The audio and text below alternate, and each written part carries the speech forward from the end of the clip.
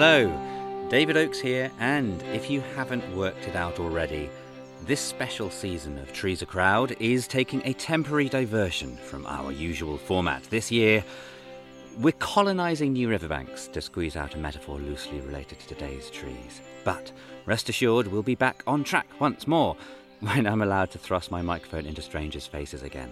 So, this season is all about our native trees, or to be more precise, this year, I will be uprooting the secrets and stories beneath the 56-ish native trees of the British Isles. Today we're looking at a huge group of native species that you'll all know really well. It's a group I've had to whittle down a little, but for simplicity's sake, and I'll explain why in a bit, these are trees number 6 through to 14-ish, known scientifically as the genus Salix, or to most people as the willows. You all know willows. Flowy, delicate, wistful, sensitive trees, billowing branches that rest across babbling brooks. They remind you of picnics, punting, and pre-Raphaelite suicide, yes? No? Then perhaps you're a bookworm, and you know the willow as something mysterious, protective, and powerful, such as Tolkien's malign Ent Old Man Willow, or J.K. Rowling's nimbus-shattering Whomping Willow, or, arguably the most powerful willows of them all, Kenneth Grahame's windy variant. Grahame's willows possess the power to fracture the minds of Ratty, Moley, and the baby otter Portly into forgetting a magical encounter with the god Pan because, and I quote, lest the awful remembrance should remain and grow and overshadow mirth and pleasure. Seriously, go check out Chapter 7 of Wind of the Willows. That is some trippy. Well, either way, you're wrong. In actual fact, none of this honestly represents the willow. In reality, willows are highly immoral, incestuous, sex-obsessed bastards. And here's why. There are a whopping 26 willow species in the British Isles alone, with around 400 in the world at large. On top of this, pretty much all of these trees hybridize very readily. And by hybridize, I mean have sexy crossbred babies. At the last count, the British Isles alone included 69 of these amorous arboreal halflings. Now, most hybrids in nature, be it animal or vegetable, are infertile. Think of the mule, a hybrid between a horse and a donkey, or the zorse, zebra and horse, liger, lion and tiger, or even the wholphin, whale and dolphin. That's a thing. Each of them are infertile hybrids of two species from the same genus. Now, what is very unusual about the willows is that the 69 British hybrids remain fertile, meaning they have the potential to back-cross with other willows. It is sick, it is wrong, and their parents would be appalled, if indeed their parents weren't also filthy swingers as well. What is laudable, however, is just how good they are at reproduction, and that is because willows can reproduce using an array of tactics. Willows can be pollinated by the wind, and willows can be pollinated by pollinators, and willows can also reproduce without sex, which botanists call vegetative reproduction, and I call boring. The crack willow, for example, is called the crack willow because of this vegetative reproduction. Its slender branches crack off, they then float downstream, embed themselves in a new part of the riverbank, and can grow into a new, albeit genetically identical, willow. All this has made willow an incredible colonizer of new terrain. It is a pioneer species, and following the last ice age was amongst the very first trees to establish in waterlogged Britain. But exactly how many true willow species are you likely to spot in Britain? Well, that's tricky. Ignoring the 69 hybrids, which I've just mentioned, the 8 species that you are very unlikely to come across, and ignoring the 9 low-growing and dwarf mountain willows, which don't reach 5 metres in height, so don't make my list and sound more like something out of Middle-earth, we are left with just 9 species of native-ish willows for me to include in this podcast. These include the bay, grey, tea-leaved, goat and purple willows, which, according to my criteria, are true natives to Britain, and the common osier, crack, white and almond willows, which are not. Now, these latter 4 willows were probably introduced to Britain by ancient man, but are now extremely well established in our countryside. That said, if you think I'm having my cake and eating it by including these aliens in a list of native species, well, it is my podcast. Get your own. Anyway, I'm doing it for a reason. These trees are known as archaeophytes. Botanically speaking, in Britain, archaeophytes are a plant species which was probably first introduced by man, going back to the Bronze Age and before, any time up until 1492. But why 1492, I hear you cry? Well, I'll give you a clue. It ties in neatly to this week's theme of Willow as a successful colonizer. Columbus sailed the ocean blue in 1492 and kicked off the Columbian Exchange. The Columbian Exchange was a mass movement of plant and animal life from the Old World to the New World and the New World to the Old World. It was amazing, era-defining, and nothing bad happened at all as a result of it. Smallpox, measles. 80 to 95% of the Native American population died. Fortunately, however, out of this disaster, humankind learned a valuable lesson. We learnt that moving from one part of the globe to another is a fantastic way to spread killer pathogens, and subsequently we never made this mistake again. Anyway, back to our 4 archaeophyte willows. What is interesting, Geek Alert, is that it is these archaeophytes which possess the iconic long and thin, and indeed willowy, leaf silhouette. Our native willow leaves are far stubbier. The keen-eared amongst you will also have noticed the absence of the iconic weeping willow, but the weeping willow was introduced from Asia in the 18th century and did not like Britain at all. It now only exists here in a couple of hybridized forms or on pretty chinoiserie porcelain. But as a point of interest, another geek alert, the weeping willow gets its scientific name, Salix babylonica, from an incorrect extract in early translations of the Bible.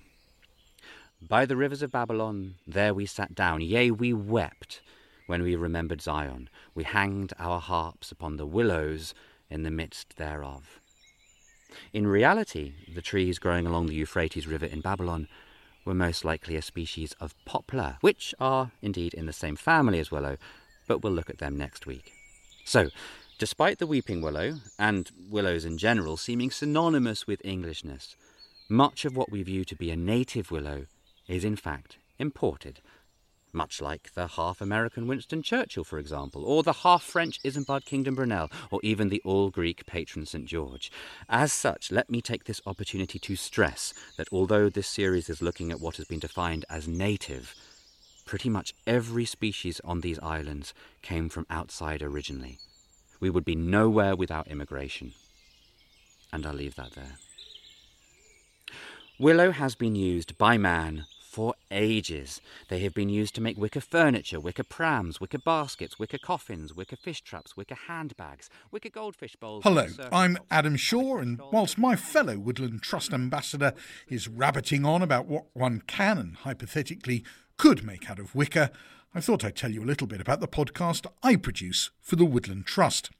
It's called Woodland Walks, in which I explore some of the wonderful landscapes of the UK, often getting lost in woods and meeting amazing people on the way, talking about what nature and the woodland landscape means to them, including such people as the presenter of BBC's Gardener's Question Time, Kathy Clugston, TV historian and adventurer Dan Snow, author of The Pearl Earring, Tracy Chevalier, and the children's laureate and author of How to Train Your Dragon, Cressida Cowell. It's full of adventures and misadventures, and I hope good fun, as well as providing the opportunity for virtual walks amongst some of the UK's most beautiful landscapes. I do hope you can join us on our next Woodland Walk podcast. And now, back to David. Wicker slippers, wicker sheep tongs, wicker crankshafts, wicker whiff-waff paddles, wicker dog leads, wicker cars, that's actually true, and even wicker men used to offer up Edward Woodward to the pagan gods, which reminds me, Ollie, he's my long-suffering editor. Ollie, are you there? Yes, David? Right, what do you call a man with 4 planks of wood on his head? I don't know, David. What do you call a man with 4 planks of wood on his head? I don't know either, Ollie, but Edward Woodward would. But, wicker men aside, perhaps the most incredible thing that we make from willow isn't made from wicker at all. It is medicinal. Part botanist, part heartthrob, and all 16th century stud, John Gerard, in his General History of Plants, said, with regards to the willows, that the leaves stay the spitting of blood and all other fluxes, that the boughs may be set about the beds of those that be sick of fevers, for they do mightily cool the heat of the air, and that the bark, being burnt to ashes and steeped in vinegar, takes away corns and other like risings in the feet and toes. A quick thank you to Al Petrie, surely the only person alive capable of vocally embodying my Elizabethan heartthrob. Now, all of that may sound like the ramblings of someone more inclined to practice wicker rather than make wicker, but never doubt John Gerard. Gerard talks sense. Salicylic acid was first discovered in the white willow. You've used it, I've used it. Horses have been seen to gnaw at willow bark to get at it. For salicylic acid is the key ingredient in a product that was first on sale to us in 1915, aspirin. It is a drug so important that the World Health Organization placed it on their list of essential medicines. But this anti-inflammatory and pain-relieving secret predates aspirin, and it predates Gerard. There are records of willow bark being used to reduce fever written by Pliny the Elder in the 1st century AD, and from the 3rd millennia BC written upon Sumerian medicine tablets. However, from the plant's perspective, salicylic acid does something else entirely. They are produced as a chemical defense in response to a pathogen's attack. Also, on top of this, these chemicals diffuse through the atmosphere, where they are then detected by other plants of the same and of different species, who in turn act similarly in advance of a possible oncoming attack. It could be described as a forest-wide immune response. Now, whether this is unintended, a side effect, or deliberate communication, we don't really know, but this interconnectivity between plants is the subject of huge scientific debate and is unbelievably awesome. Right, to wrap up this week's episode, I need to quickly show you how hugely Willow inspired Shakespeare, and there is masses to choose from. I could pick Viola, who in Twelfth Night swears to make a willow coffin to express the sorrow of her unrequited ardour. Or I could take Desdemona's willow song from Othello, which Shakespeare actually stole from a 1583 book of lute music. But no, here is perhaps my favourite piece of not only Shakespeare, but also nature writing in general. Richard Mabey has got nothing on the bard. So, to end this week, here's Rena, who I had the great pleasure to call my onstage mum a couple of years ago, reading that there sad flowery bit of Gertrude from Hamlet.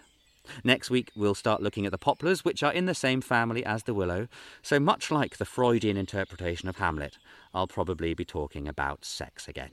So, until then, here's my mother. Enjoy. There is a willow grows askant the brook, that shows his all leaves in the glassy stream. Therewith fantastic garlands did she make of crowflowers, nettles, daisies, and long purples. The liberal shepherds give a grosser name, but our cold maids do dead men's fingers call them. There, on the pendant boughs, her crownet weeds clambering to hang, an envious sliver broke, when down her weedy trophies and herself fell in the weeping brook. Her clothes spread wide, and mermaid-like awhile they bore her up, which time she chanted snatches of old lords, as one incapable of her own distress, or like a creature, native and endued unto that element.